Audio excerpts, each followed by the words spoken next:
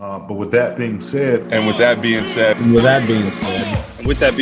really thankful I got that chance to go play at K-State. With that being said, thank you all. and with that being said, I am.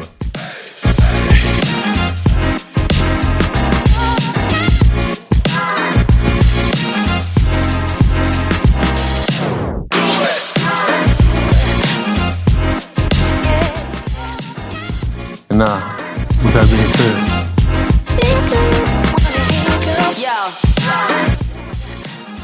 Hey guys, welcome to our 5 as 1 podcast. And with that being said, this is episode 12, and I think we got the best show so far lined up this week. We have the Renaissance man, one of the most accomplished offensive line coaches as our guest on this week, Coach Bob Wylie, who has coached really at every single level, youth, college, professional.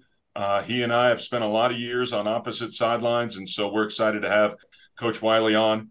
And Gerald, I think we've got to thank a couple of our sponsors before we get rolling here. Yeah, definitely. Let's start this off with thanks to Fix Sports. Monument, Colorado, they have a facility that I would say second to none. They are a group of guys. If you're able to get in there, work with them, they'll put you not only through the ringer so you can be stronger, faster, all the good stuff like that, but they'll be able to help you out if you need any kind of treatments or anything like anything to try to keep you on the field, keep you working and keeping you the best you can be. We also want to thank Zoa Energy Drinks, the official energy drink of the XFL and our podcast. And with that being said, so love Zoa Energy Drinks, keeps us rolling, healthy way to give us energy. Also, when we're back in Texas, a special shout out to our boys over at Hop and Sting Brewery, voted the best brewery in Dallas-Fort Worth, 6 years running by the Dallas Morning News. So if you're in Grapevine, the guys over at Hop and Sting do a great job. They're awesome. And right next door, Vaqueros Texas Barbecue. Trey and the boys hook up the Arlington Renegade offensive line, family tradition since 1979. So thanks to Trey and the fellas over at Vaqueros and Hop and Sting. Thanks, fellas. Yeah, Ray Crowther, thank you. Tip of the spirit. We need all of the help we can get with all the tools and things to be able to try to make these guys the best players we can be. They've given us, I don't know how many fun types of hand working tools, and we're trying to use them, trying to keep these guys entertained and be able to just get them to the next level, make them the best players they can possibly be at the end of the day.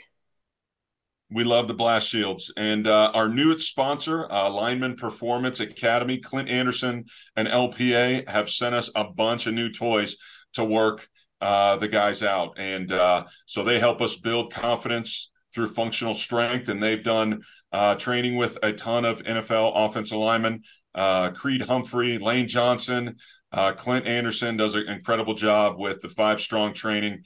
And we appreciate his sponsorship and utilizing his equipment. So, again, we're going to jump into an awesome episode with the ultimate Renaissance man, not only a accomplished offensive line coach, but a car collector, a pilot, a magician.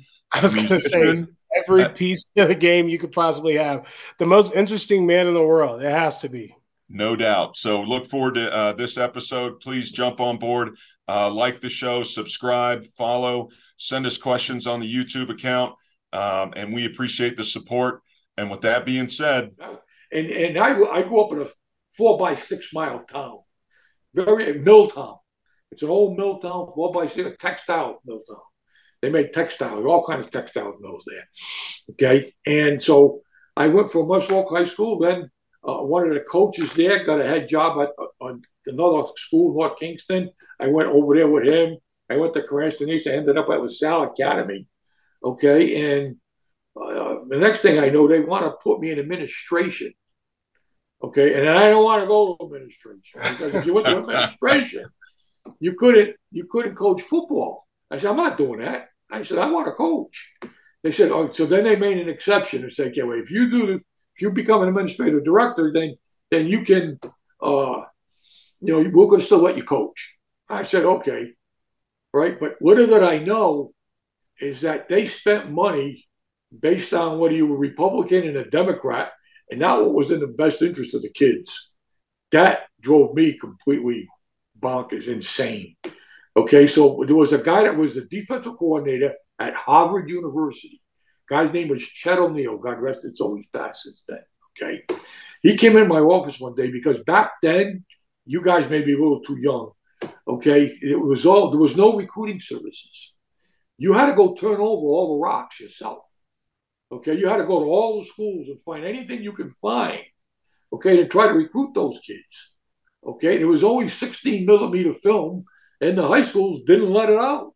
You had to sit there and watch it. Right, so he would, right? I don't know if you remember some of this stuff, John. Didn't. So now that guy would come in to see me, and I would tell him, right, there's nobody over Coventry. Don't go to East Greenwich. There's a kid in North Kingston. Go over here to Warwick. And I go and I put that guy in different spots where saved him a lot of legwork. Right, so he comes in my office one day, and I'm like, he says, "What's the matter?" And I'm swearing and I'm throwing stuff around my office. What's the matter? I said, I hate this job. I hate it. He goes, you want to try coaching in college? You know how many guys tell you that, and then you never hear from them again? You've heard that a lot in your career. Hey, I try coaching in pro football, and then you never see them again. Okay, I said, yeah. Okay, he said, oh, I think Brown University is going to have a spot open in the spring. I said, oh, okay. All of a sudden, it come around April, I get a phone call from the head coach at Brown University. And he said, I got your name from Chet O'Neill. And he said, would you come down and so we could talk? I said, sure, I would love to do that. So I told my secretary, I said, Florence, cancel anything I got today. I ain't going to be here. I'm leaving. I'm out of here. Right? So I go down, okay, and I meet with the guy. And at the end of the day, he offers me a job. It's a part-time job. It only pays $4,000 a year back then, maybe $6,000 at that, something between $4,000 and $6,000. So I come home and I'm saying, okay, what am I going to do? So I call my dad. I said, hey, can I have lunch with you? He says, what's your problem? I said, I need to talk to you. He said, look, I want to go coach football. He said, but the job only pays $6,000, say it was $6,000, right? And he said, I got a wife, I got a new baby, I got a house, I got a car. I said, how am I going to make this all work? And he looked at me and he goes, what's your problem? I said, I just told you my problem. He says, you want to go coach? Go coach. If it doesn't work out, it doesn't work out. He raised me like, don't be afraid to fail. Go. If it doesn't work out, it just doesn't work out. Don't do something else. Right? Back then, it was a point in my life, guys, that I was flying corporate jets. Okay. I was playing the drums in the band. Okay. And I was coaching football. All right. And he was teaching, and I was in the school administrator. Okay. And I don't like the administration, but the other stuff was good. Wait, Wiles, you were flying jets and you were a drummer. Yeah. Now, this is the best story I've ever heard. You are a man of many talents because I've spent some time with you when we were out together. And not only that, you're an accomplished magician too, if I'm not mistaken. Yeah. Yeah, I know just enough to be dangerous. I've been on stage. I've been on stage twice with David Copperfield. That was really interesting for me. He made me disappear. I think a lot of people like to make me disappear. But he made me disappear. I was on stage with like 12 other people, and they put you on this platform, right? And then they give you these flashlights, and you sit in these chairs. And there's 2 levels, 6 on one, 6 on the next level. Okay? And then they put the back up. Then they put the sides up. And then they put the front up. They make like a box. Okay? And you're still waving. Okay? And then they pick it up so you can see underneath it. There's nothing underneath it. Okay? Right? And all of a sudden, everything goes black, but the lights are still on. I don't know how they did that. And the guy opens the back curtain and says, follow us. Right? Follow me. So we're walking through the back to this packed maze. It's pitch black, right? And then we end up in this little conference area. Okay, and all the guys that were there, guys and girls, right? And then and we were the last act, okay? And, right, because they wouldn't let you leave until the data cleared out, and then the parking lot cleared out. Then they let you go. So David Copperfield comes in, and he introduces himself. You know what I mean? And so I give him my business card, and I said, "Hi, I'm Bob Wylie. I'm the offensive line coach for Chicago." He said, "I'm a Bears fan." I said, "I'm also an amateur magician." Excuse me. And he goes, "Really? So what do you like?" I said, "I like card tricks." Right? I got a lot of other things, but I like card tricks. So he taught me this card trick. Okay, twin brothers that married the twin sisters. It was really a neat deal. Okay, and so the next year I go back, and I'm sitting in the audience, and he comes down early, and he's walking through the audience, excuse me, and he looks at me and he goes, "Coach." He said, yeah, go up on stage. So that was twice I was up on stage with David Copperfield.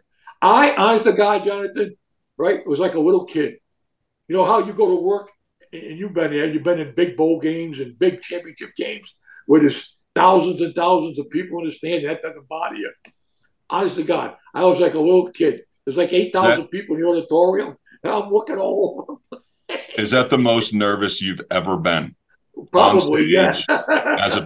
I mean, you've coached in championship games. You've coached some of the best offensive lines ever, and you're on stage with David Copperfield, and that is the biggest. That's the biggest nerves you've ever had. Yeah, that's one of them. When I first started to play the drums, and we went out to play, and you get into your first club gig, that was kind of.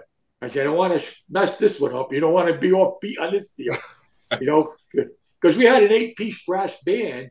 We had a saxophone player, a trombone player, a trumpet player. Okay, matter of fact, the trumpet player went on to be the second trumpet for Doc Severinsen. Okay, and then we had a bass guitar, we had a lead guitar, we had a singer. Okay, and we had a guy that played the big Hammond B3 organ. Okay, and then I was a drummer, right? And we had this little group of guys that would set everything up for us. So all I needed to do was just get there. Okay, and I was always a little bit on a riser, a little bit higher than the rest of the guys. Well, as you stop playing the clubs, you'd be surprised. Right? Everybody looks at the drummer. It's amazing. Everybody's looking at the drummer. So I did that. I did that for as long as I coached in the New England area. Because I coached through high school. Okay, then I coached at Brown University, and then I coached at Holy Cross College. So I could fly to the games myself and then fly back and still get to the club. Okay, I could do that in the college gigs. But then when I moved out of state, I couldn't play anymore. I was in Ohio, so I couldn't do it anymore. But that was a fun time in my life. I got my pilot's license, okay, when I was a senior in high school. Wow. And I would get the dates with the prettiest girls in the senior class. And my buddies go, "How'd you get a date with her?" I say, number one, I'm better looking than you guys. Number two, I'm a better athlete than you guys. And number three, okay, she's getting that airplane over there, and she's going to go over to Martha's Vineyard, and we're going to go down to Hagerstown, right? We're going to go over to the Navigator, and she can have lobster, crab, shrimp. She got anything she wants.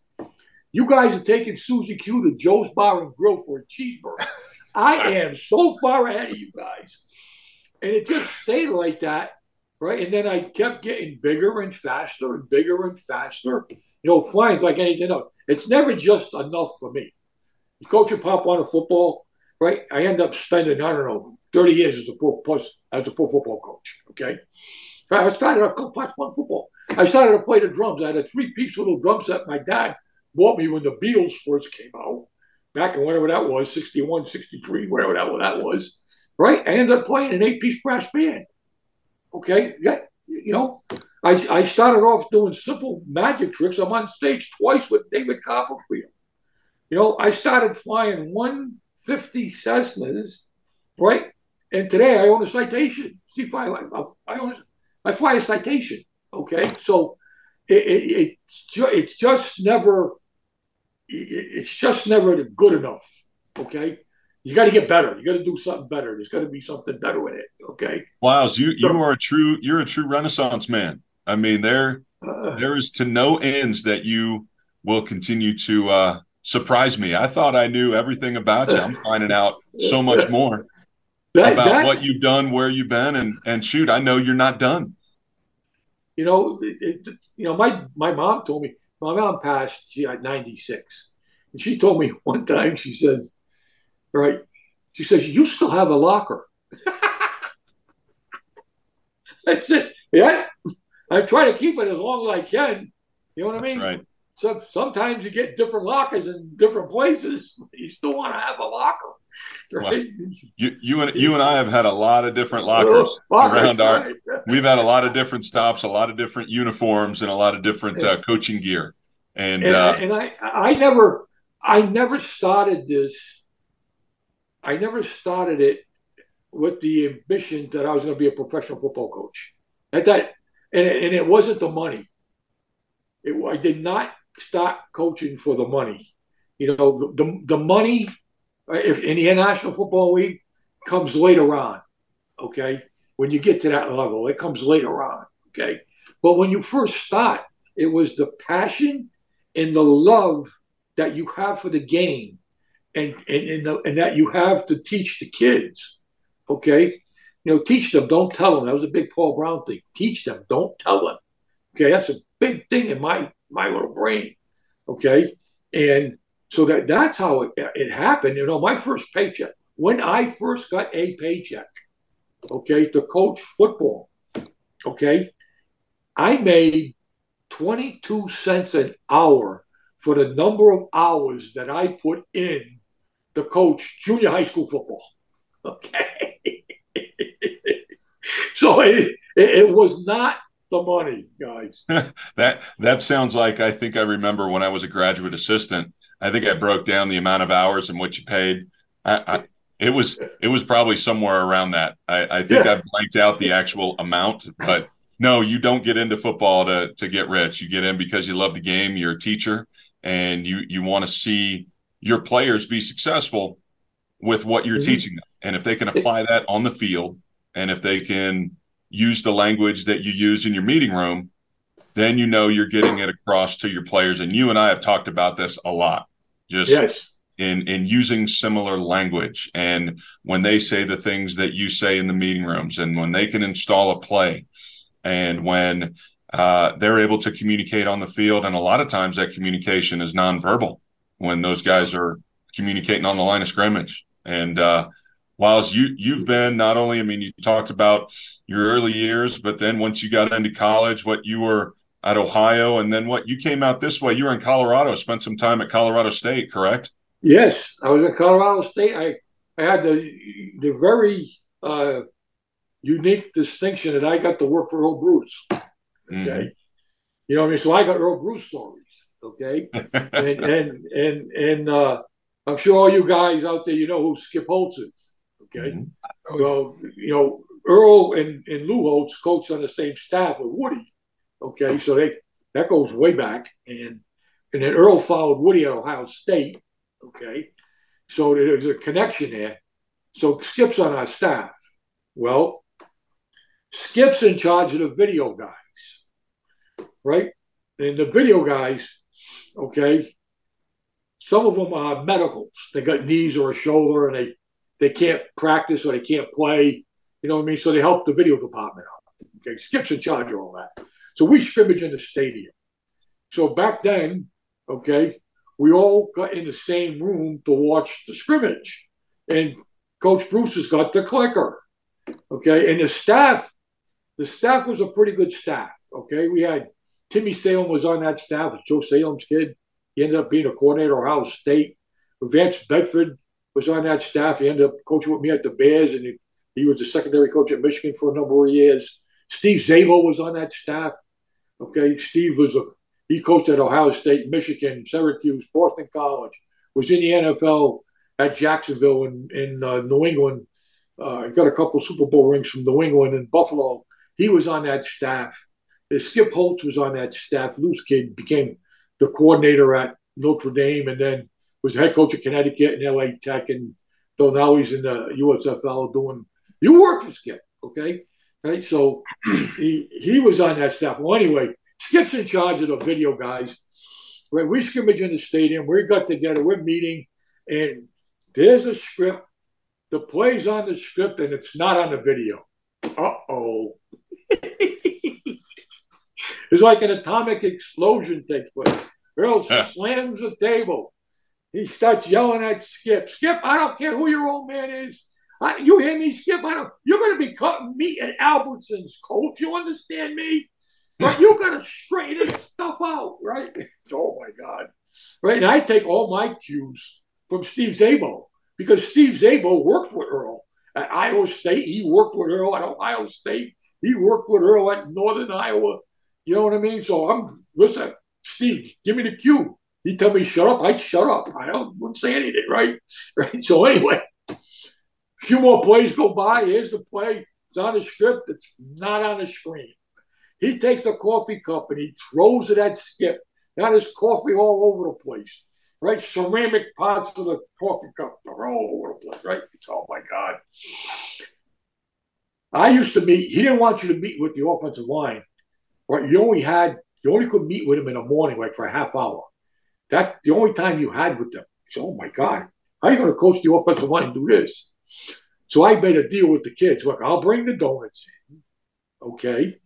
Right? You guys bring the chocolate milk, coffee, hot chocolate, whatever you guys want, right? So I go to the donut place. I get 4 dozen of donuts. Probably a legal now, but back then it didn't matter, okay? So we would start at 6 o'clock in the morning, and then we would go for an hour plus until we heard Earl coming, and we shut the doors. Then Earl would walk by the meeting rooms. And then we open the doors back up again. We continue the meetings, okay? So one morning I come in, and the lights are on in the practice area. I said, who the hell's this in the practice area? So I stick my head and I look, and here's Earl. Earl's dressed up in his coaching stuff. He's got his pants on, his game stuff. He's got his sweatshirt on. He's got his hat on, right? He's got the whistle, and he's running the video guys on gases back and forth. Oh, my God.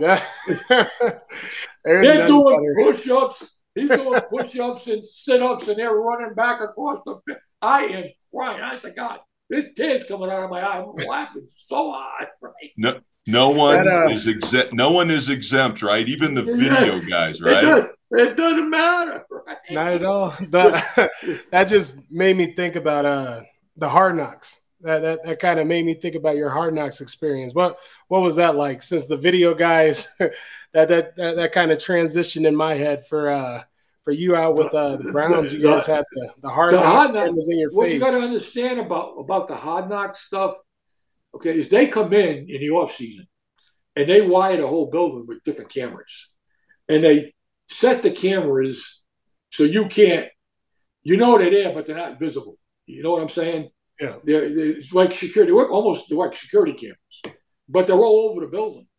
Okay. And some of those plastic grids that you put in the ceiling that you think are letting the air through and stuff, right? Those were really full of microphones. Okay. And every morning you come in, okay, there'd be a list on your desk of who they want to mic up. Okay. So many coaches would get mic'd up every day. Right. And then we had to make up a special sign language. Okay. So if you had a mic on, okay, and if somebody walking to you and he's going to ask you something about a player, and you don't want to say, hey, that son of a bitch can't play, he's awful. You don't want that to be on film, right? So you have to go like this, to tell them, hey, I'm mic'd up. Just watch what you say. Okay. Just keep it nice and generic, friendly, all that kind of stuff. So we had our little own sign language that we used. Okay. And then they got me. Okay. And I wasn't, that's just me. That what you saw there was me. I wasn't making shit up or nothing like that. Okay. It was just me. During stretch, I'd rather watch a plant grow than stretch. You know what I mean? Because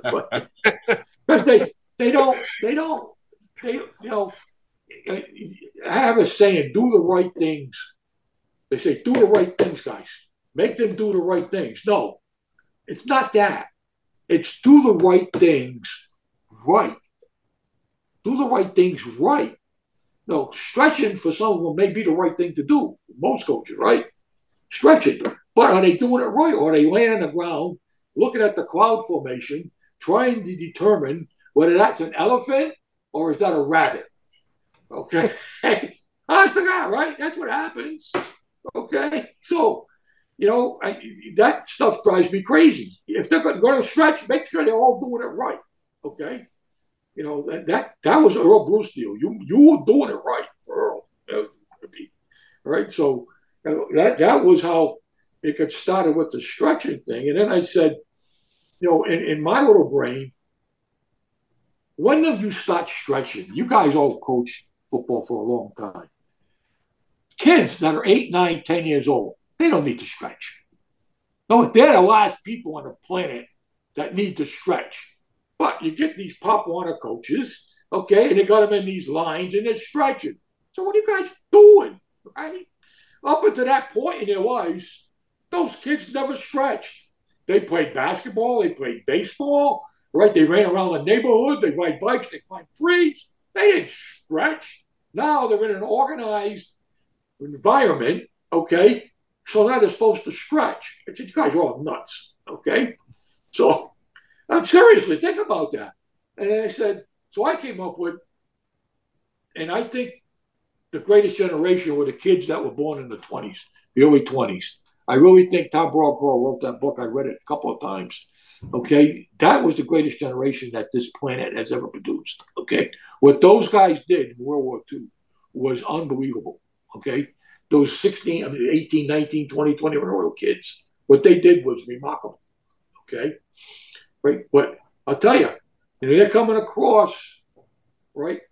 They're coming across the English Channel, and they're going to land at Normandy. Okay, in Juneau, in Utah, right, in all the beaches, okay? You think that they were worried about actually stretching? And back then, there was no fancy stretching. What did they do? They did calisthenics. They did jumping jacks, push-ups, sit-ups. They climbed the rope and they ran. That's the whole calisthenics that they did. There was no funny. There was no fancy rubber bands and stretch this and stretch that. Those guys didn't do that. Right now, you're in a landing craft, right? And you hear the bullets are bouncing off the sides and the front of the craft, and they're going to put that door down any second, the gate. You think you're worried about stretching? You think that's going through your mind at that point in time? Or you think I'm going to get across the speech as fast as I can so I don't get shot and killed? Okay? I got to get off the speech as fast as I can. Okay? So I went with that ranting and raving about stretching. You could have kidded me. Those guys won 2 world wars, and they didn't stretch. 2 world wars. That's right? It. They did not stretch, right? Now you're going to go play a football game, right? Everybody's stretching. The doctors, the trainers, the guys, the officials, everybody's stretching. They got to stretch to go play a game, right? That's crazy. Wiles, when we played you this past year, so in the XFL this year, we had the opening game together, the Arlington Renegades and the Las Vegas Vipers. And pregame, I didn't see you out there stretching and running and doing your calisthenics. I missed you pregame. Yeah, you're right. I was stretching. They were stretching. I was putting them.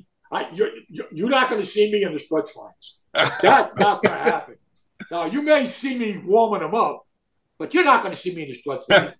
Hey, real quick, talking about the video. So we talked about, what it's like, the high standards that you set with the when you were at Colorado State with Earl Bruce, and then having the insight with Hard Knocks. I mean, you've been around a whole lot of different styles of coaching. And now in the XFL, one of the things that you and I talked a lot about was the utilization of the technology, and kind of give us your insight, because in our league, it's very different. In the XFL, we're getting live video, sideline, end zone. We can sit there and watch the plays really as they happen or right afterwards. So kind of give some insight to that. Well, what happens is you get people don't think out of the box. Okay, you want to think because why are you doing this way? Because that's the way we've always done it, right? Mm-hmm. The offensive line coaches will always stood up on the sideline, and you try to look into the back of the defense or look to the side of the defense that's closest to you. Okay, so you can see what's going on, and the guy upstairs looks at the point on the other side, and so you get through all that stuff, okay? They have, and on your surface, on the sideline, you can watch the whole game live from the end zone. The whole game from start to finish live. You can play it forward and backwards. You can record it. You can cut it, right? Show it to them when they get off the field. You can make notes, okay, on what's going wrong out there, right? And you never have to stand up. You could sit on the bench with a table, with the video, okay, and you could take notes until they came off the field and sat down, and you'd have it all ready for them. Okay? I thought that was one of the most incredible teaching tools that I've been able to utilize in the XFL this past year, and we were able to use it in the USFL. But whilst high schools are using it, like I have been able to coach and be around my boys in high school, and they have huddle film, and right when we get to the sideline, we're able to sit there and watch the plays and rewind, and it's amazing, the teaching, but it's not happening at the college level, and it's not happening in the NFL level. In Hamilton High School in Chandler, Arizona, okay, one of the top 10 high schools in the country year after year, okay? They have this piece of equipment that they roll out, those travel cases, right? And it's a gigantic screen, 75-inch screen, some astronomical number, okay? And the kids sit on the bench, and the coach sits on the bench with the kids, and they play the last series back and forth. It's an incredible teaching tool. It's incredible. It's amazing, okay? And they can see what they just did. They can see what the defense is doing to them. It's really incredible. You're right. The teaching tool is unbelievable. And in the NFL, we got still shots. You can get 4, you can get 2, you can get 1, but there's still shots, okay? You get something, but you don't get as much as you get with the way that surface is designed to do. That is really impressive. I mean, that's impressive. Now, is that going to filter around? Who knows? Everybody wants their own niche on how the league should be. We don't have that. We just do it the old-fashioned way. We're different. No. Do it the best way that you can teach those guys to put them in the best position you can get them in, right, so they can get the job done. Period. It's not rocket science, right? That is it. I was amazed when I first saw it. I said, well, why the hell do you want to stand up?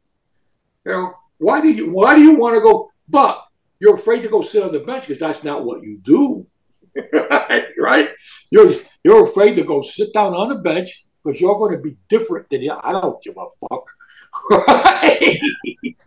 Not at my age. It doesn't matter to me. No, and that's one of the things, like, you've always been on the forefront and trying to be a great teacher, and you've been around some of the greatest coaches and greatest teams, and you've had a perspective from the college game, from the pro game. You've coached. You and I have done a lot of back and forth from north of the border, coaching in Canada in the CFL, back down south. You've been in the NFL. I've coached in the Alliance of American Football. I've been in the USFL. You and I have both done the XFL. Like, you've seen it a lot of different ways, and like, you've been around some of the best teachers. And I wanted to transition and talk about the Cool Clinic, because it's all about the family of offensive line coaches who are open to talk about the game, maybe more so than other positions. Offensive coordinators may not want their secrets out. Defensive coaches, they're all communist anyways, so it's like they don't want to tell anybody anything. But Wiles, give us a little insight on the Cool Clinic, just a quick 40,000-foot view of where it was, where it started, and how it's transitioned now in this day and age, in the digital age. We have that clinic, Jonathan, and we've been doing this since 1982. Okay, it's been around a long time. Okay, and it started in Jim McNally's office at the Bengals. Used to be the old Bengal spinny field. It was an old Army hut. With old Quonset Army hut was there. That was their offices. And it was under the 8th Street Viaduct, right, in Cincinnati. That's where it was. Okay, so Jimmy, he calls myself, he calls Paul Alexander and Jimmy, and it was a guy named Fred Mariani, and it was Jake Callum. Jake was the line coach of Kentucky for a number of years and became a scout with the Browns. He since passed. Okay, and there was a sixth guy there, and none of us can remember who the sixth guy was. Okay, so honest to God. So anyway, I hope he finds this video. He's like, I'm the sixth guy. I can't believe they forget about me. He's been telling this story to everybody else. So we go to Jimmy's office and we just meet and talk about football like we're doing. I put something up on the wall. How do you block this? What technique are you going to use to pick this thing up? How do you handle in this situation? You know what I mean? And we would just be sharing ideas. Okay, well, the next year, 6 turned to like 20. Okay, so now we had to go into the team meeting room. And then the following year, it went to like 38 or 40. It was getting out of hand. And Mike Brown, okay, and Paul Brown, and right, they thought that we were giving away all the Bengal secrets. Okay, so then we had to take it and we moved it to the Clarion Hotel in downtown Cincinnati. Okay, and it stayed there until Jimmy left and he went to work for the Panthers. Okay, and then I took it. I got a job with Tampa Bay, so I took it to Tampa. Okay, and we had it in Tampa for 1 year, right? And then the coaches were getting arrested in the strip clubs for disorderly conduct. Okay, so I get calls from the police chief and said, Coach, he said, you got to come down here and get these guys. And I said, okay, all right. So I go bail a few of them out. Okay, and the next morning I get on stage, Saturday morning, Jonathan's been in there. Right, the next morning I get on stage. I say, okay, that's it, guys. We ain't coming back here anymore. We're going back to Cincinnati. And it's been in Cincinnati all the rest of the time, right, at that same hotel. And the hotel's changed names. Was the Clarion, was the 4 Points, Sheraton, and we came to Millennium. And now it's not there. It doesn't exist anymore. They knocked it down. Okay. And then when COVID struck, I had to go virtual with it. Okay.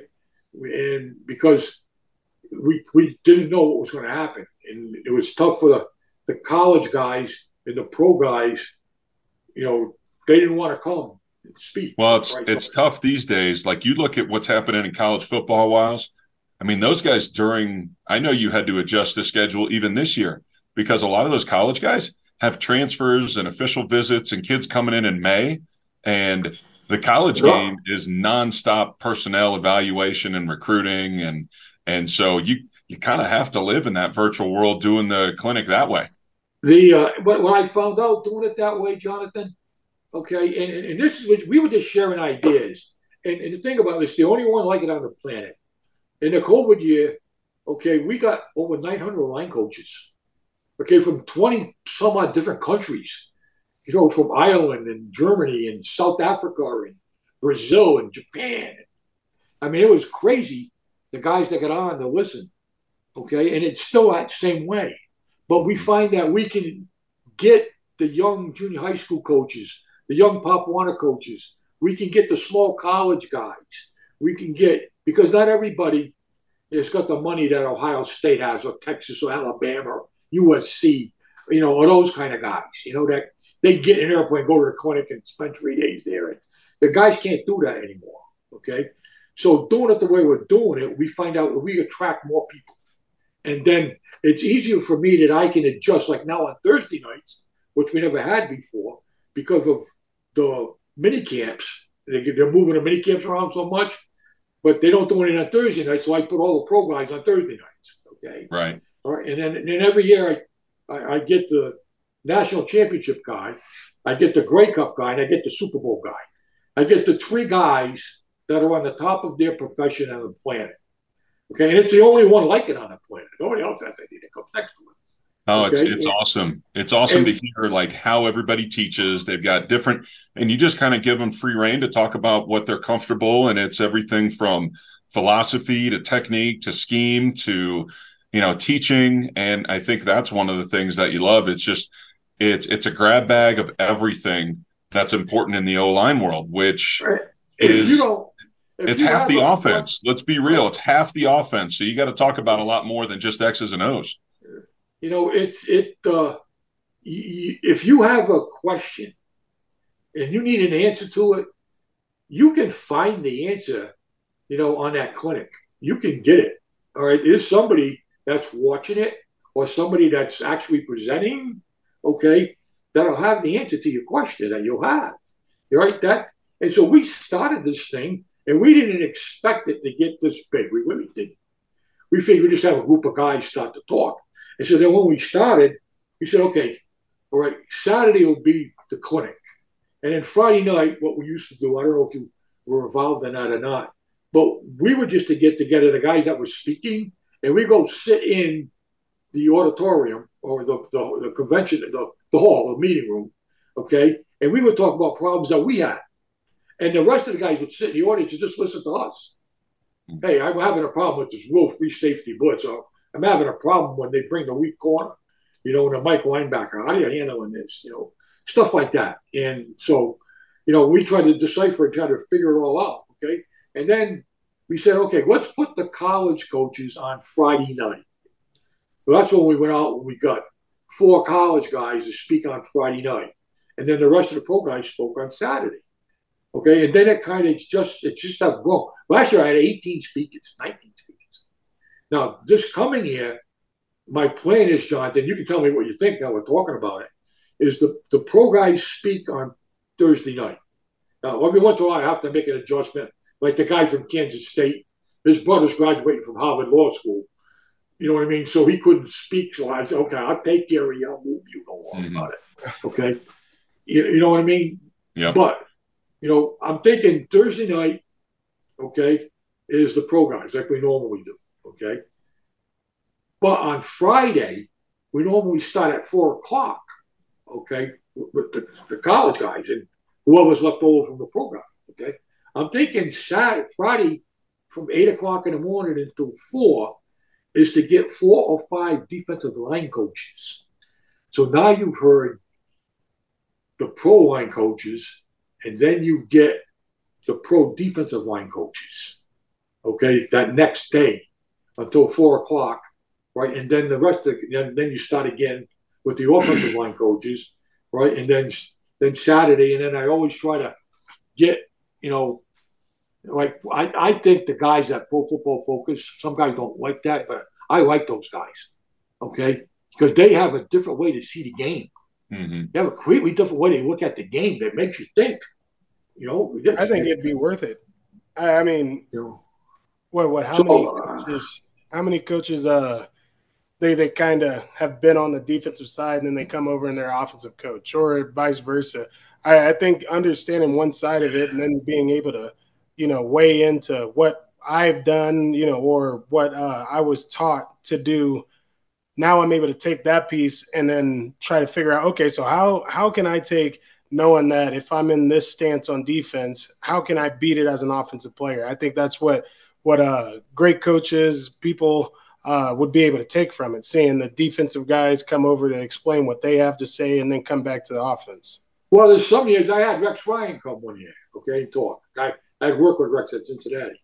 Okay, I had Jim Schwartz talk about defense, okay?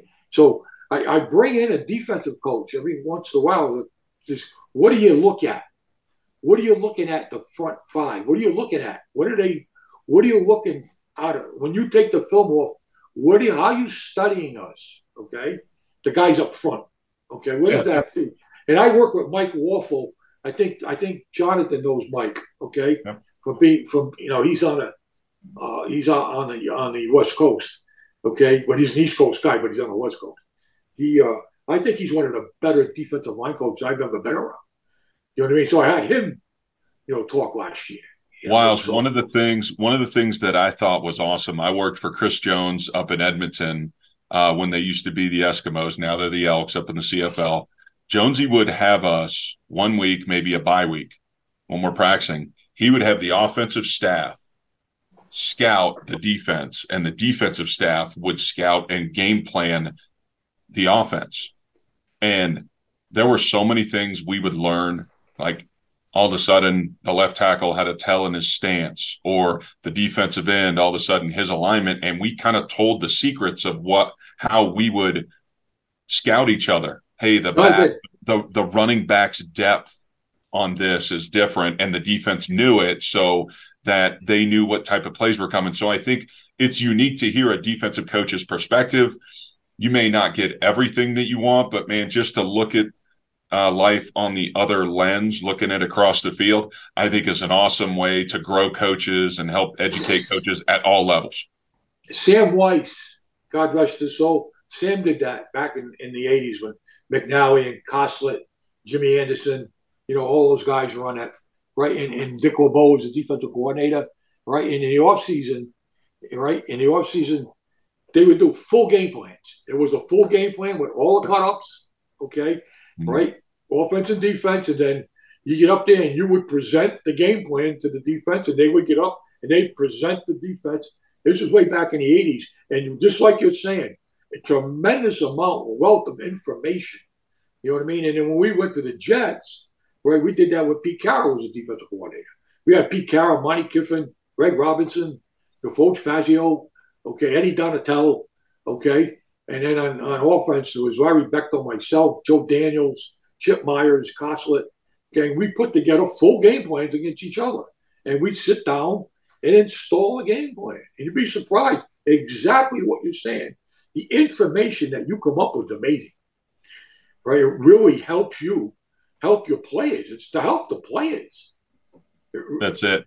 And the big thing that I think you've always done everywhere you've been is empowering the players. And, there's a lot of different ways to run an offensive system. And, I find out about teaching. I don't know if you guys can see this.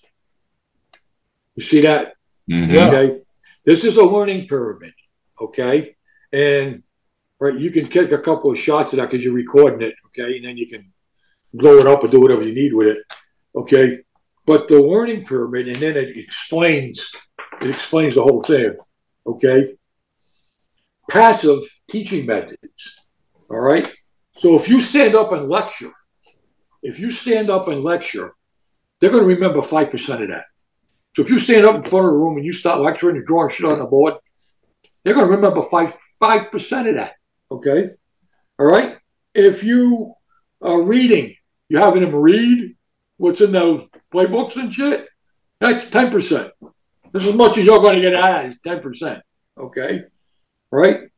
If you go audio visual, you put the film up and it'll do all that stuff, or you have the overheads, which nobody has anymore, but document cameras and shit, okay? All right, so that's 20%, okay? If you, demonstrations, that's 30%, okay? That's all passive teaching methods, okay? Now, if you want participation teaching methods, okay, and you have them. Okay, let me hang on here, one guy. There we go. So I can see it. Okay. Group discussion. You throw it on the table. They discuss it. They figure it out. 50%. Mm-hmm. They'll remember 50% of that. Okay. Practice by doing.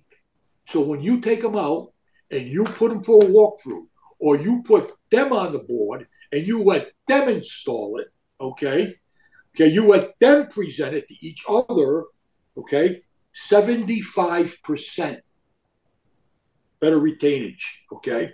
And then if they teach each other,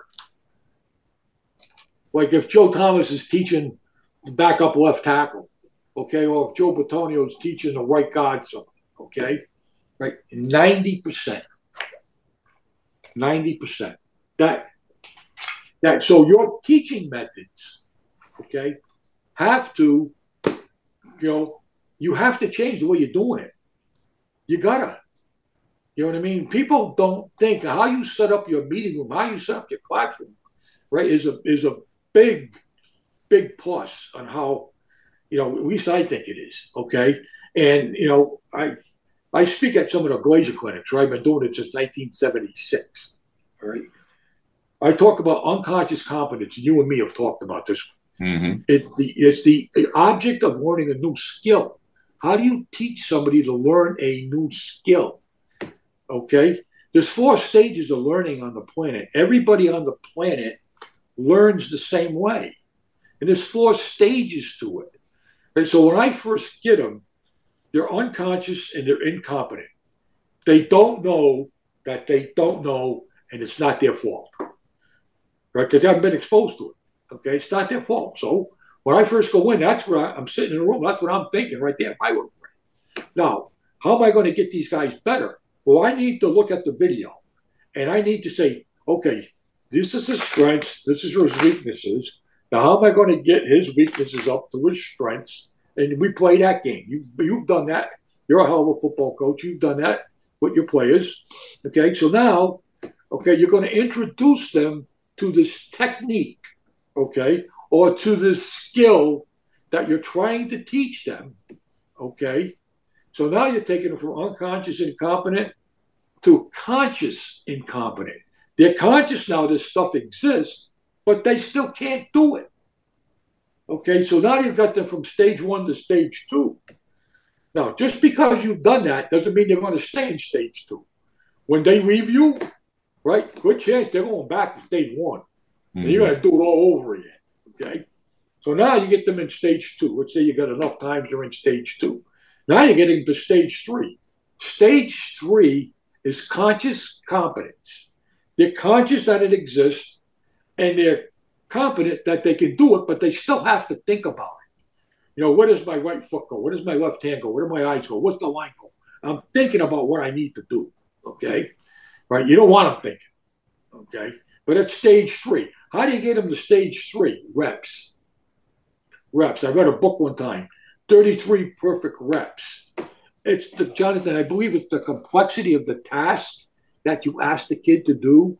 If I say, Jonathan, you know, go open that door, and it takes you 33 times to open the door, then we got a little bit of a problem.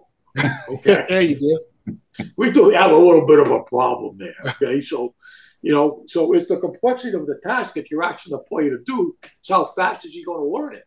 Okay. I read that book with a guy from Harvard, like 10,000 man hours to get into the subconscious. Mm-hmm. You know, I'm not sure it's that much. You know, in our profession, probably 3,000 or 5,000, somewhere in that reps. Okay, that they'll just be able to do it. You know? So now you get them in stage 3. Now you get them from stage 3 to stage 4. Stage 4 is unconscious competence. What is unconscious competence? You got to kind of, okay, all you guys sometime in the course of the day today drove a car. You never thought about driving the car. You got in the car, right? You put your seatbelt on, you put the key in ignition, you started up, and you drove wherever you needed to drive to. You might have thought about where you had to go, but you never thought once about driving that car. Okay? You got out of the car and you shut the door. You didn't think about it. You automatically locked it. Okay? You walked into a room and you turned the light switch on. You didn't think about it, did it? Okay? You're sitting there and you're breathing. That's unconscious competence. You're not thinking about it. You're just breathing. Okay? Right? That's stage 4. You got to get them to that level. Okay? Do they all get to that level? No. Does it mean they can't play? No. Okay? But where do they play? Your quarterback, you want that guy in stage 4. Your defensive signal caller, you want that guy. Your corners, you probably want those guys in stage 4. Okay? Defensive linemen, they could be in stage 1. They don't fucking make it. That's what I was going to say, Wiles. Hey, that is a great transition because you and I are coaching in spring football. All these guys are fighting and scratching and clawing. I coached Gerald in 2.0 XFL. He was an all-league guard for us in Tampa with Tressman. And I thought Gerald was one of the leaders with our group in Tampa. He had just come from the Redskins previously, played at Nebraska, had a great career, and was just an older guy that was able to play and also help some of the younger guys along. And spring football right now, I think 50 players are actively in the NFL under contract that had been in the XFL this past year. You and I know how long it takes to develop offensive linemen. And these leagues are great for O-linemen to get reps because you can't simulate that in an OTA. You can't simulate that in the offseason. They need to go play, and they're playing 10 to 12 games. And you're seeing, hopefully, elevation of the position on offensive line because all these guys are getting to play now, and they're getting more opportunity in games. I tell my guys, Jonathan, if you're standing next to me, you ain't getting any better. Right? You got to go out there, right, and make your mistakes. You got to go out there and play. Okay? And then what I think is also critical, Jonathan, is I think you need to see yourself play. You know how we say short steps are better than long steps and all that stuff. And here's a kid, he thinks he's taking a short step, and then all of a sudden you show him the video. Whoa. Hey, he's striding. You know what I'm saying? You know, and no, I'm serious. Right? The player has to see himself play, okay, to see where the mistakes are.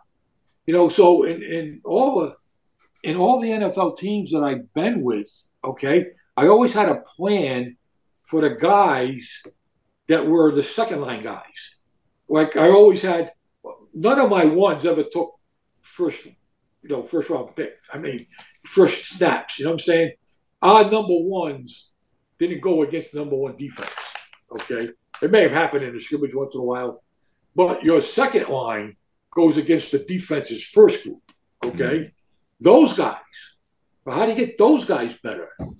Well, as a position coach, you know, I don't have enough time to spend getting the first guys ready and then spend the same amount of time showing the second guys the video.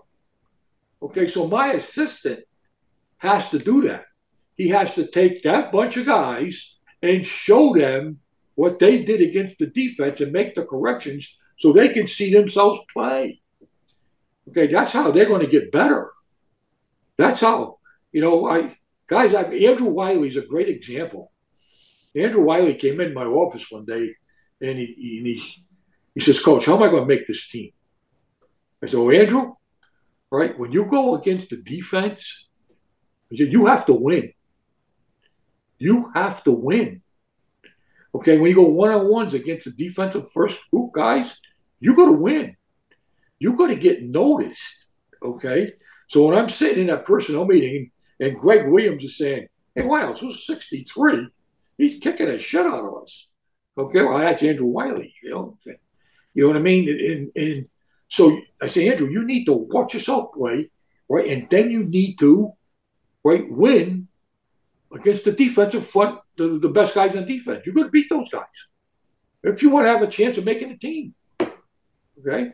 Well, that is totally it. The only proof, I just saw this quote earlier, the only proof of ability is performance. I thought that was a great, like, you can do it in practice. Maybe you might do it once. Okay, don't rest on your laurels once you just do it. Like you are who you put on film. And if you're going to be able to get noticed, I was talking to a college kid. I was texting with a college kid last week that was frustrated with his playing time during camp right now. And I was like, you need to get noticed. And if you just keep not getting reps, then they're going to think you're fine with it. So you got to do something. You got to show your ability based on your performance. It's not just going to be based on, you know, we hope he'll get it figured out. And he has the dreaded P, you know, the dreaded potential. Look, you got to go take that thing and show him. You know, the only thing that matters in this game, okay, is production. How productive you are as a player, right? It doesn't have to be pretty. It really doesn't. It does not have to be pretty. But as the young coaches, they get all this beautiful cut-ups and they get the book and it's going to look like this and you're going to do this, okay? And if it doesn't look like that, they cut the guy. You know how many guys I got from young line coaches cutting guys that can play? It's based on production. Did he block his guy? Did his guy not make the play? I have a thing that I do. You probably do the same thing, Jonathan. When the ball's released, when it just releases the quarterback's hands, I stop it. So where's your guy? Where is your guy? I don't care if you're blocking him with your ass. Where is your guy? What effort, okay, what have you done, right, to keep that guy off of that guy? What have you done? Same thing in a run game. The point in time where the running back got to make his cut, Stop the film. Is there a hole there? Where's he going with the ball? Where's your guy in relationship to the running back? Well, your guy. Forget about technique. Now, we teach all the technique we want, okay? But when it comes time, right, and the ball is snapped, right, don't let that guy hit that guy. Period. Done. Okay, how you do it? Don't let that guy hit that guy. Now, we'll teach the first step, the second step, the hands, the eyes. We're going to teach all that stuff, okay? And sometimes you teach all that stuff and you put the film on and say, what the f- going on here?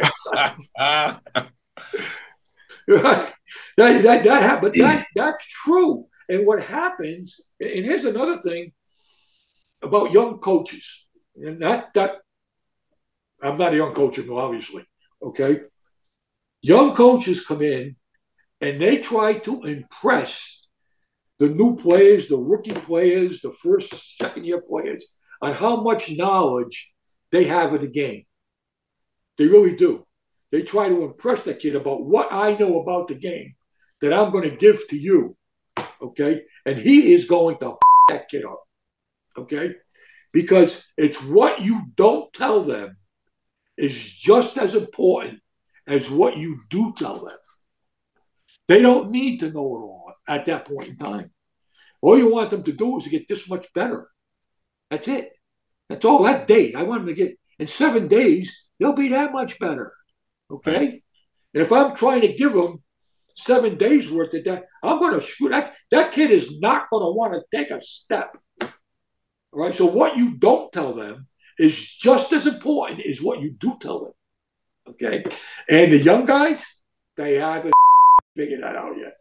They come in and they get up there and they go, think about it. Wiles, what's the saying? You're on a need-to-know basis. And the O-line, they got enough going on that you need to handle the A, the B, and the C gaps. They don't need to know what's happening. Now, there are clues that can help you across the board, but stay in your lane, focus on what's going to help your players. I think that's a great advice for those guys being able to play to the best of their ability. Well, working with all those young guys, me and Jaime, we work our 5-1. When you have the 8th grader that you're truly you just need to tell them, all right, here's your first step. Let's work on that. And then you have coming in the guy that's figuring out what college he's going to. And now you're telling him, okay, hand placement. Let's figure out what can we read off this next move, all those. You can't feed that to the 8th grader. You're going to overload them. And, I'd say probably the start when we were working together, I think I overloaded a couple of those kids and I see it in their eyes. And I'm talking about they'd be looking at me just pale face. I was like, oh, okay. I was like, pull it back, pull it back, pull it back. If I could break it down finer than the first step, I would. I can't. Right? The first step. So I think, and Jonathan, you can correct me on this, okay? I think the number one thing in offensive line play is the angle of departure from the line of scrimmage. How you're leaving the line of scrimmage, okay, in the run or the pass game is the number one thing.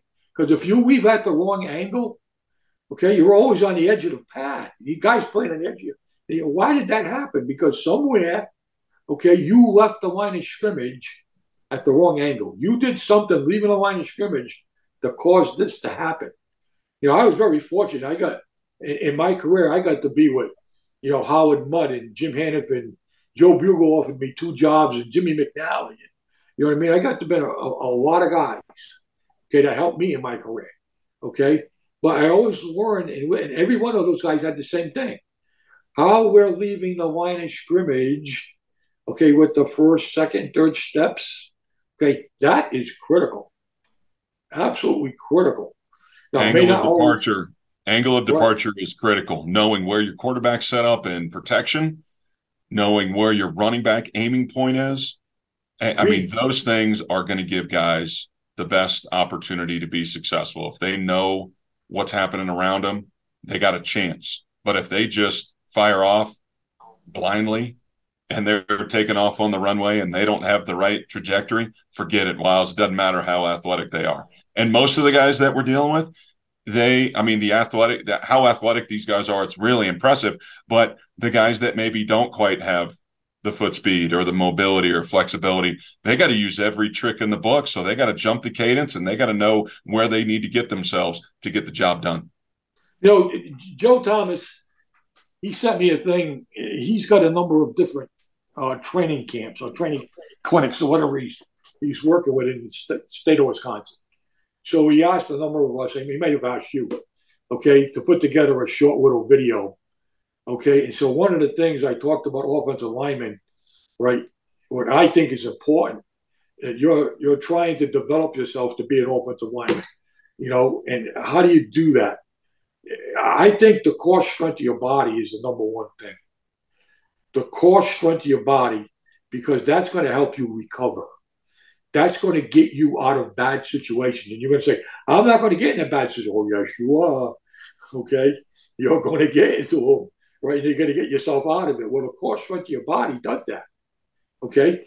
Now, your lower body leg strength, you have to take that guy, run a pass, inside, outside, back, from point A to point B against this ball, all that stuff.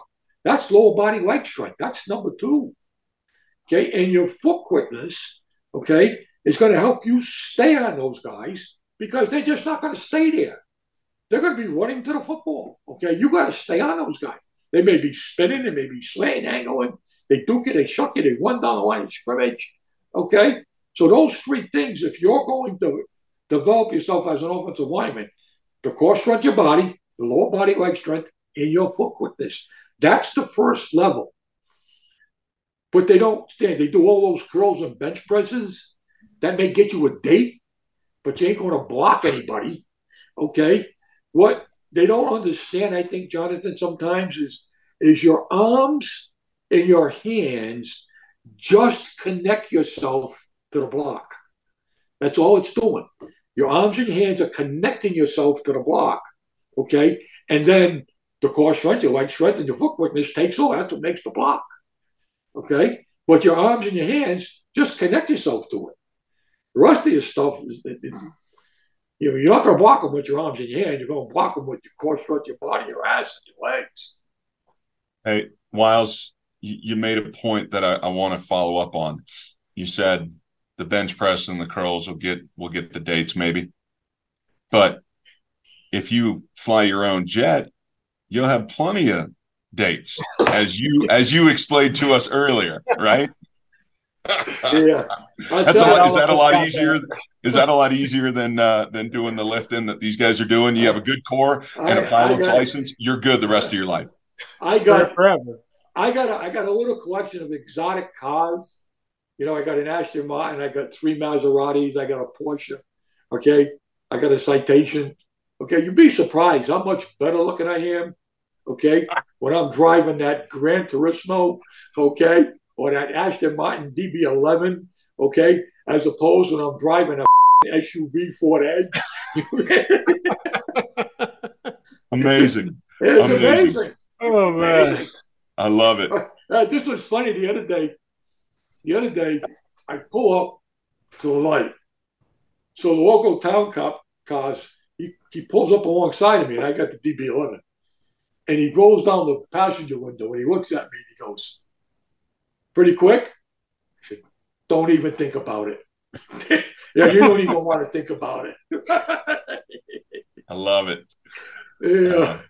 But I think as you move to profession as a young coach, right?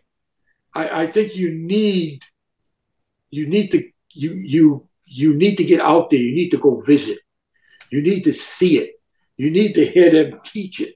Okay, you need to get to the clinics, and if you don't understand it, you gotta go ask questions.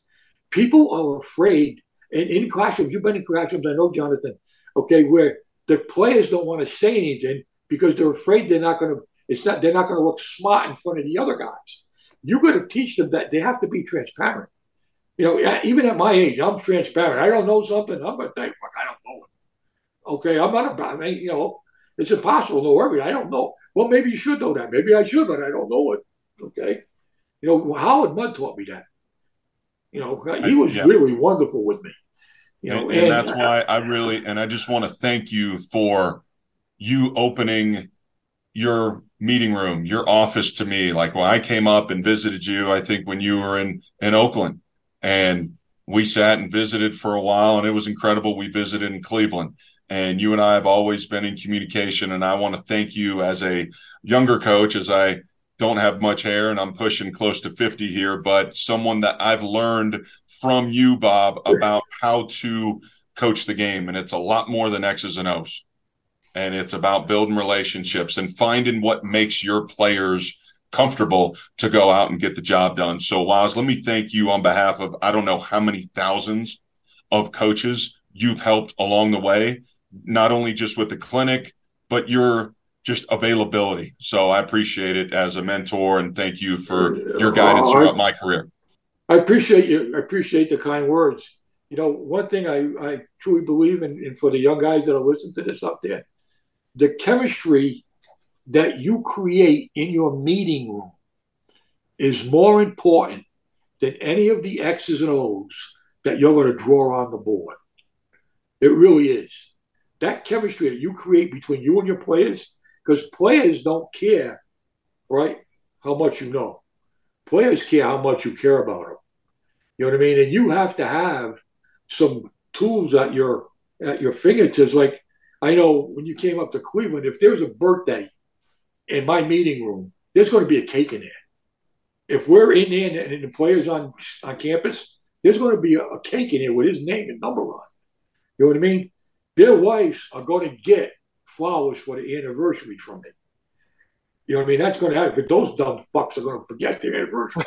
Okay, so they, you know, I mean, but that's, you do that when they bring their kids to practice on Saturdays. I got toys for the kids to play with in my meeting room. Okay, you create that atmosphere. Your meeting room, I probably go a little too far with it. Okay, and it is a. Can I talk about the meeting room for a little bit, Jonathan? Yeah, go ahead. We can kind of finish it up talking about the meeting room, because I think it's important. I'll stay forever. It doesn't matter to me. I know you will, but no. You can cut it. You can cut it all up any which way you want it. You know? Yes, sir. You can make 5 shows on it. We may. This. We're now into volume 5 right now. Wow. No, I believe. Right, if you take a new job and you go to a new place, okay, when your players come into the meeting room, I want my players to say, wow, this is different. I want them to say, wow. Okay, I want them, when I put together the playbook in my offensive line manual and they get it, they go, holy shit, there's a lot of work into this. This guy does his shit. This guy does this stuff, okay? I want them to say, wow. So when they first walk in, okay, it's not set up in classroom style. It's set up conference style. It's set up, okay. I don't know how to do this. I wish I could show you the pictures, okay. It's set up where they can all see each other. Mm-hmm. Because classroom style, if that kid in the back makes a mistake, right, those guys in the front of the room, they don't turn around and look at them. They don't do that. Okay, so I got it set up, right? So everybody sees everybody else. You can't fucking hide. Okay, that's the first thing you're going to see. They're going to see the big man chairs, like the one I'm sitting in, right? They all get the big man chairs, okay? When you first walk in the door, you open the door, you see the family board. And on the family board, okay, I want you to bring in the people that are most important in your life. Those people who ultimately you're playing for. Okay? That person, it could be a dog, I don't care. You know, and all we're doing as the organization is giving you the opportunity, right, to do that. Okay, to play for those people. I want you to see that every day you walk in the room. Okay? Right? And then across on the other wall, so say I'm coming in the door, on the right-hand side is the family door. And then across on the other side of the room, I got another board, okay? It says, in the beginning. I want you to bring in pictures, okay, of when you played Pop Warner football, when you played junior high school football, when you played high school football. I want you to bring in those pictures because you played, you weren't getting paid, it was fun to play, okay, you were having a good time with it, okay, right? I want you to see that, where you came from in the beginning. I want you to remember that, okay? And then somebody told you, hey, you're pretty good. We're going to give you a scholarship to go to college, okay? And you go to college and you play. And some of you guys didn't get scholarships, or some of you guys walked on and made the team. Those guys impressed me more than the guys that got scholarships, okay? And then somebody says, hey, we're going to draft you, right? And then you get one of these seats, or you sign, an undrafted free agent contract, and you get a seat, okay? I don't care how you got the seat, right? But it's not my job that you keep the seat. It's your job you keep the seat, okay? So the room has a rhythm to it, and then the Gorillas, you've all heard me talk about the Gorillas, the best offensive lineman. I got a whole cut up on it, and you know what I mean? So I have these trees in the room, okay? And I have gorillas, okay? I have gorillas. They're all over the place. When I was at the Browns, I had to have, through the whole building, there must have been 50 or 60 gorillas all over the place, right? Okay? And I have them on top of trees in my meeting room. Okay, there's a theme behind it. Okay, so when they walk in, they see that. And then on the right-hand side, okay, I have all the pictures of the guys that are in the Pro Football Hall of Fame that were offensive linemen for the Cleveland Browns. I think you saw my room up there. Mm-hmm. Okay, and then pictures half that size of all the all-pro guys that are up there. And then I have all my sayings, learn before you compete, teach them, don't tell them. The problem with knowing everything is you can't learn anything new. I have all that stuff stuck in between there. They see that every day. Those guys set the bar, guys. Those guys set the bar, okay? They set the bar. You got to reach that bar. And then when they leave the room, okay, across the top of the doorway, it says, through this door walk big, tough guys who love football. I want them to see that. So the whole room's set up, okay? It's got a refrigerator. It's got a microwave oven in it. It's got road grader awards. It's got a bookshelf that has toys for the kids. Their favorite snacks are in that bookshelf, okay? But they got tape, pre-tape. They got any of the aspirin and Tylenol and stuff that they take to go to practice. And, you know what I mean? It's all, everything's in there. They got, there's all kind of Gatorade and water and stuff. And, on Wednesdays, even though Jimmy Haslam feeds 210 people 3 times a day, on Wednesdays, we're going to have pizza. On Thursdays, we're going to have fried rice. Fried rice Thursday, right? Pizza on Wednesdays. After practice. Okay? And how did they get the pizzas? Well, for every twist they pick up, I got to buy a pizza. Fucking one time I owed them 60 fucking pizzas. Oh, shit. I love it. You create that atmosphere with them. You create that in your meeting room. That chemistry you have with them. And this brings tears to my eyes. When I got injured, I dislocated my right leg. I broke my right leg.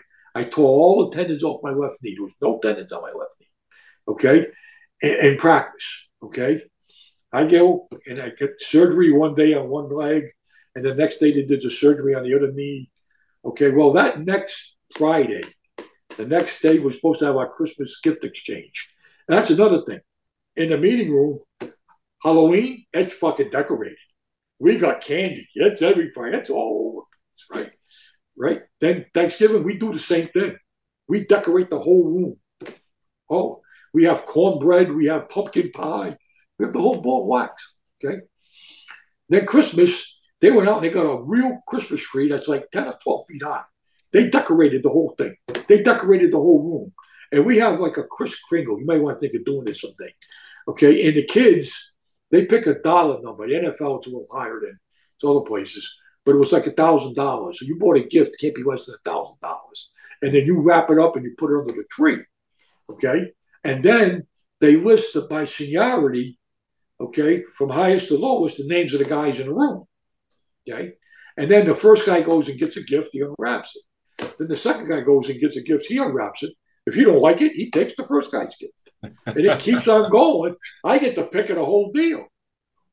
Well, we're supposed to have this on that Friday the day after I got hurt. And so they came into the hospital that night, after the operation, and they were all in there, right? And they said, guys, have that tomorrow. No, we're not doing it. We're going to wait for you. We're not doing this. The next Friday,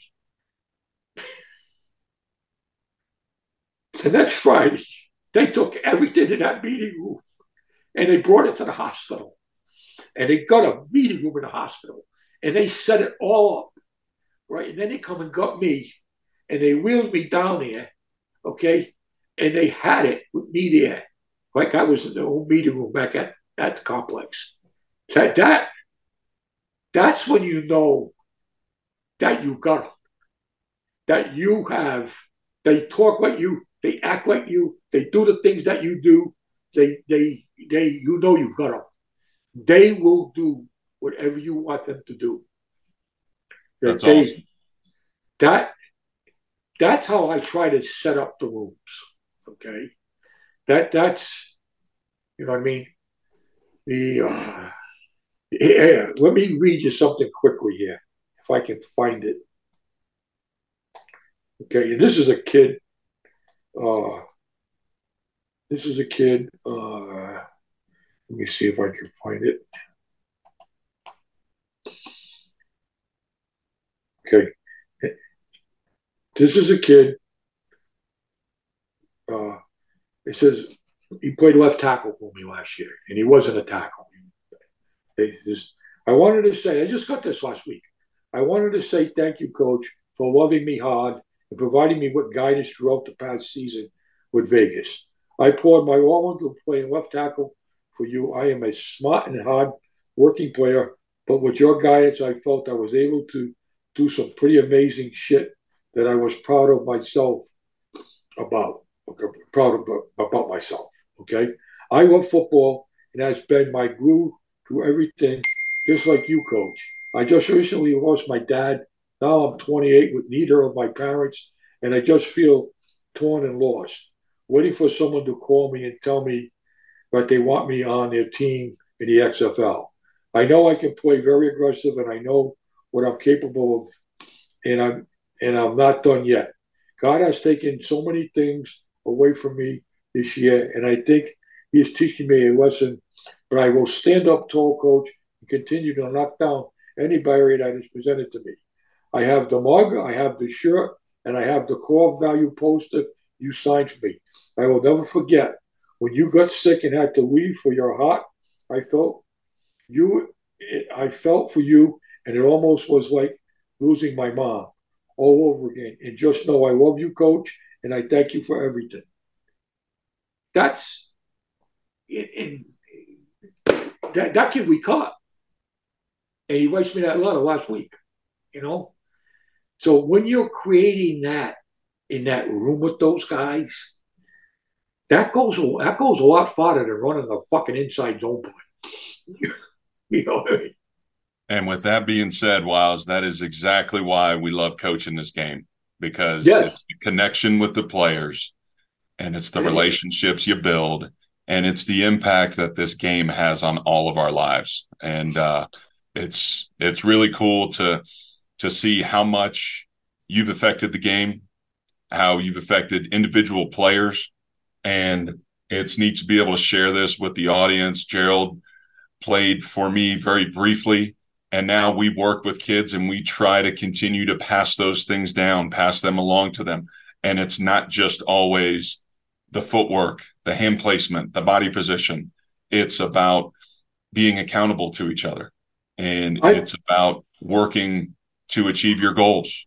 And every single time when you walk into that room with those players, whether it's the meeting room or whether you're training them or it's out of practice, you just want to give them everything that is going to help them be successful. And you want to pour it into them any way possible. Gerald, you got any kind of final thoughts just on your experience in the game and kind of what Coach Wylie's had to say, or anything else there?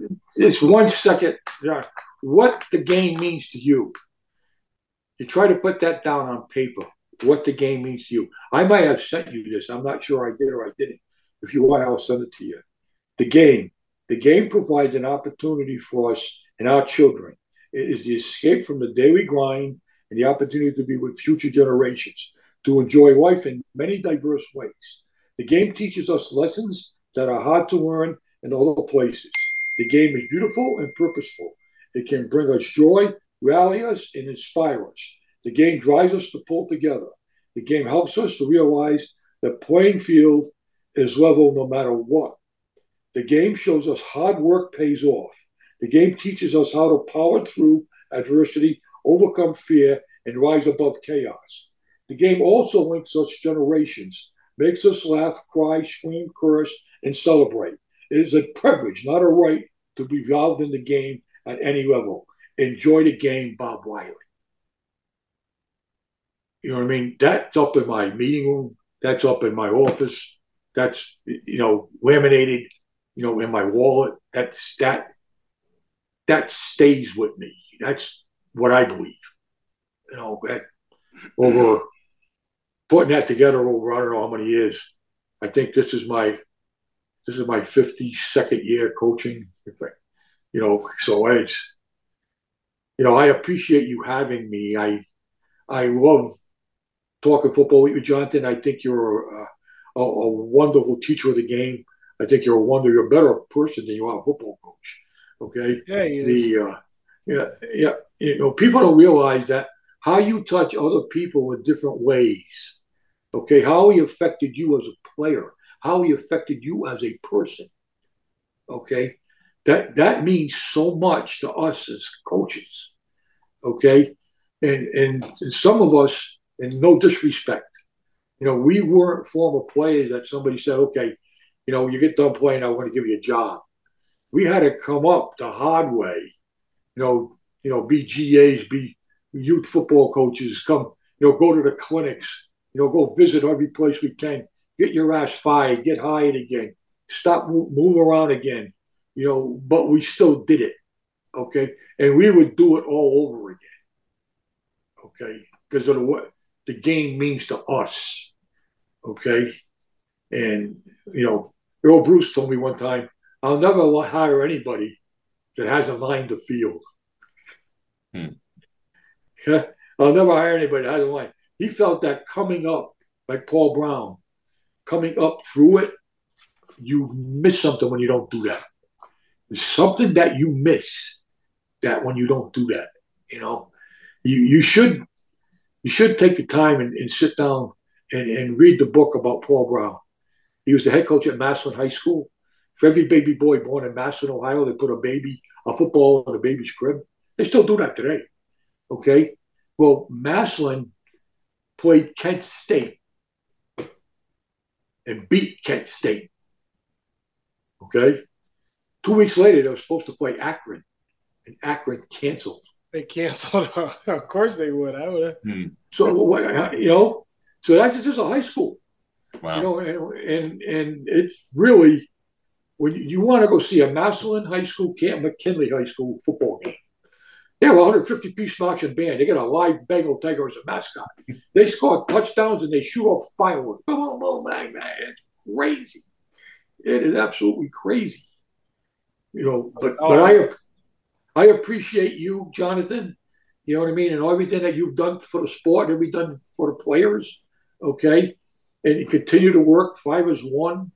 Okay. It is by far, when you get 5 guys to play with one heartbeat, is the toughest thing to do.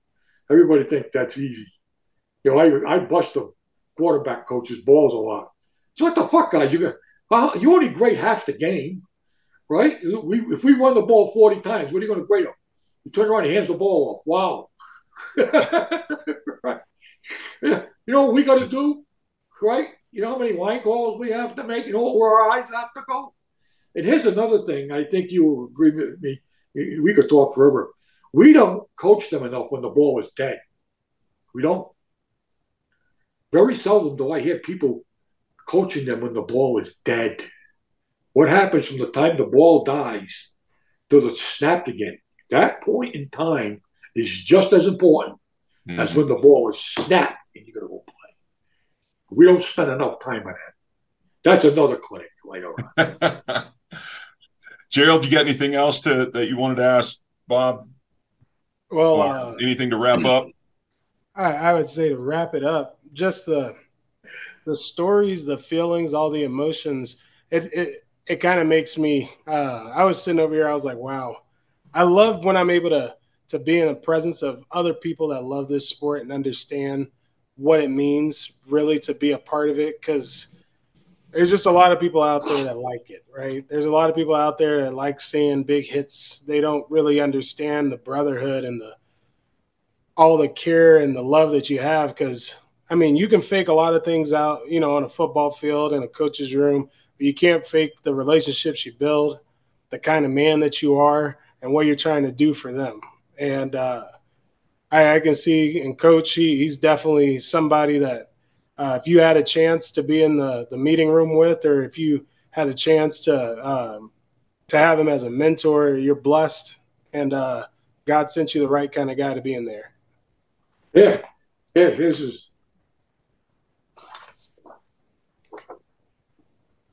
My buddy Joe. One of the best in the world right there. That's God bless. Yeah, we're definitely going to have another time with Coach on, because we just got to talk about him and Joe. That's a different kind of story altogether right there.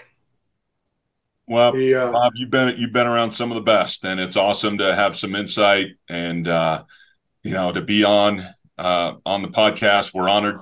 Appreciate to have you on. You had me on when we talked a little bit with kind of the Keith Grabowski doing the coaching coordinator stuff. We got into the Mushroom Society and how the O-line looks at things a little bit different. But there's so many people that love the game. And when you coach really almost half the offense on the field, it's there's so many things that interwork with the offensive line. And just to wrap up, we want to thank all of our sponsors. Again, Fix Sports, Zoa Energy, Hop and Sting Brewery, Vaqueros Texas Barbecue, Ray Crowther and Tip of the Spear for their blast shields, and Lineman Performance Academy, LPA, that sent us a bunch of new gear that we're training guys, Bob. And I know you're very familiar with Crowther and Tip of the Spear and what they're doing. And there's some incredible resources out there. And we're just trying to help kids, help players, help parents and coaches get the best that they can out of this game, because there's no greater game than the game of football, and there's no better position than the offensive line. So, Wiles, we appreciate having you on. Thanks so much for the time. And I have a feeling like we may have to do a couple more versions of this to get more stuff. Yeah, right? God bless you guys. Thank you very much.